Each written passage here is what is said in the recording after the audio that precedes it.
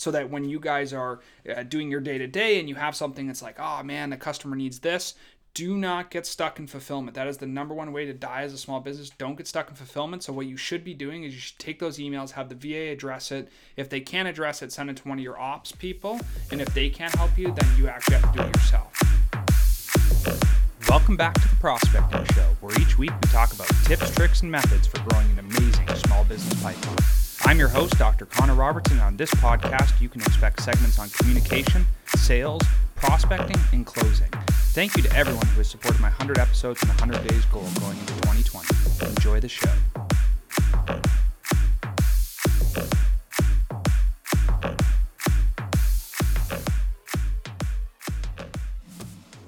Yo, what's up? Welcome back to the Prospecting Show. Today we are going to be talking about virtual assistants.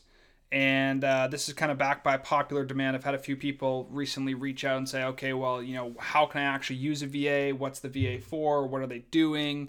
Where do you think it's going to be best in our business? How can we expand? When do you hire? How do you train? All these different questions about the virtual assistant process. So today we're going to break this down 6 parts. We're going to talk about emails, CRM management, data entry, LinkedIn lead generation, which is going to be for your B2B businesses out there, direct messaging, and then billing and QuickBooks type items. So to start, emails. One of the biggest things, one of the best things I've done recently is I've split off emails into different categories. I have our Syntax email address, and we have different groups where it's support, sales, management, all these different subdomains or sub emails within the email system.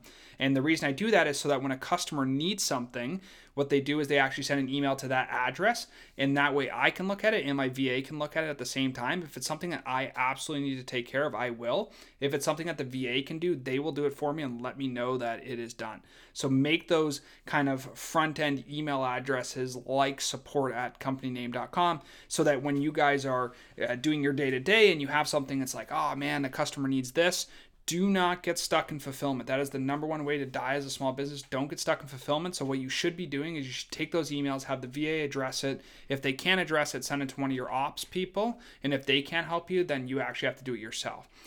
Segmenting right into CRM management. Most people use CRMs. We use Zoho One, which is a subscription suite software.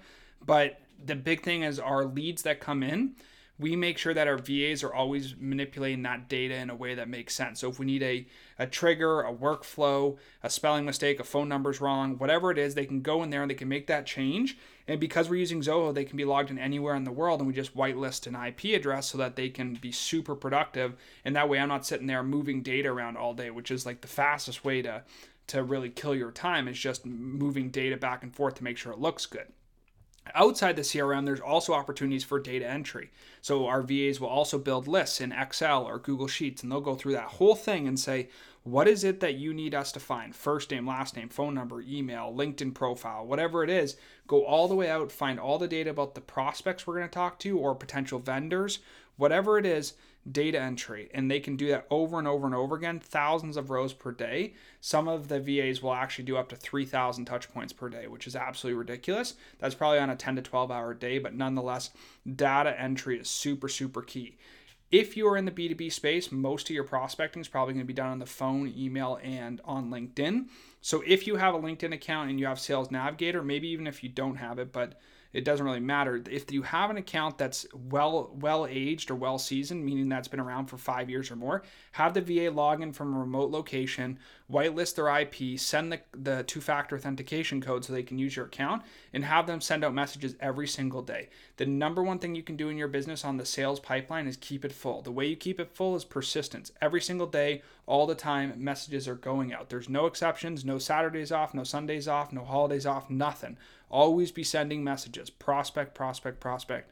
As Ravi Abuvala says, he says, set appointments, take appointments. Set appointments, take appointments. That's all you should do once you get to that position where your operations are fully taken care of. That said, make sure that the activity that's happening in your account is one, kosher, and two, is not going to get you shut down. So if there's a specific space you're in, maybe you're in CBD, or maybe you're in some other kind of fringe medical component, areas, make sure that the content that you're actually sending out is super compliant, because at the end of the day, you don't want to get fucked and basically have your account shut down, because if you have a seasoned LinkedIn account, it's going to be a huge problem for you when that actually gets shut down because your virtual assistant didn't do all the proper steps that I'm talking about.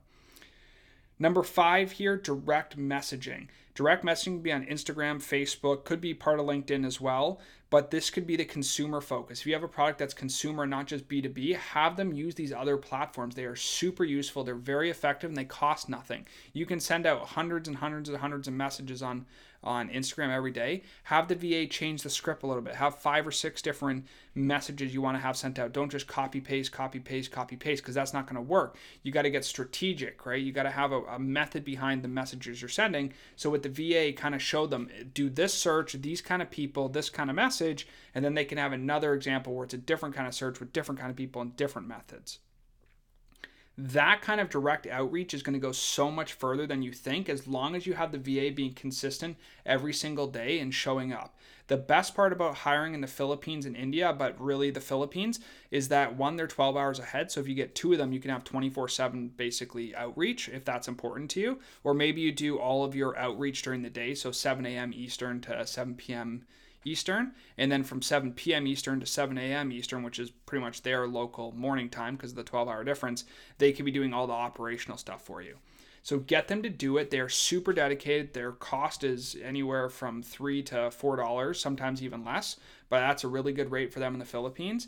And they're very happy and dedicated to do 40 hours or more per week, so don't feel like you're being held back.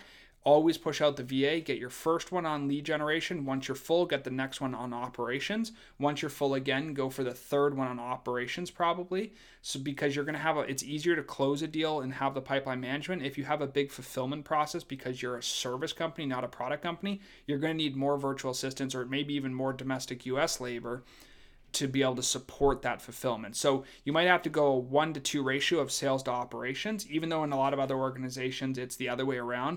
If you're a small business starting out and you kind of have the laptop lifestyle, make sure you have enough people for operations. The worst thing is dropping clients all the time. Don't get sucked into managing all the clients. Have the virtual assistants do that, and then do a phone call every week or every 2 weeks with them, or send the clients an email. The last piece I would give is make sure when you're managing clients, do not make it a phone call.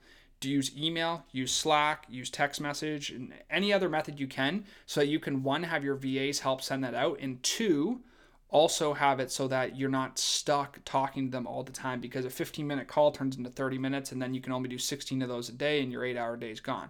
Not to say that you're only working 8 hours, but you know how it is. It kind of gets eaten up quickly. If you have all of those other 5 things taken care of, the last thing is you could do billing.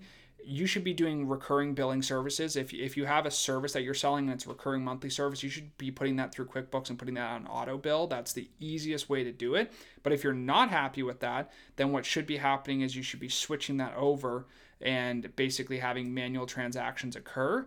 Maybe you have a one-time hit where it's a capital equipment sale or something like that, or a product sale, it's one time. Get that filled out. That's no problem at all. But just make sure that the VAs are always keeping up to that. And maybe if they give you a report, like an export of into Excel, or maybe just a QuickBooks report or some other kind of financial report, so you can always see how things are going. But if you take appointments and set appointments, and you basically focus on the front end of what you're doing by getting sales in the door immediately every single day, you're not going to be as worried about the clients that are going to leave. They will leave. No matter what you do, the client that you have in day 1 is very unlikely going to be the client you're going to have on day 3,000. So just make sure that you manage the clients appropriately, leverage the virtual assistants the best you can, spend the time to get the job done properly, and at the end of the day, if you're having difficulty getting everything done, just look and think about your time. What is your time worth? What is the virtual assistant's time worth? And if there's any difference in that, a 1-fold, 2-fold, or 3-fold factor, definitely give that work to the virtual assistant so you are not a dog to your business. Get out, go enjoy your life, go do the things that matter, and don't get stuck in the trap.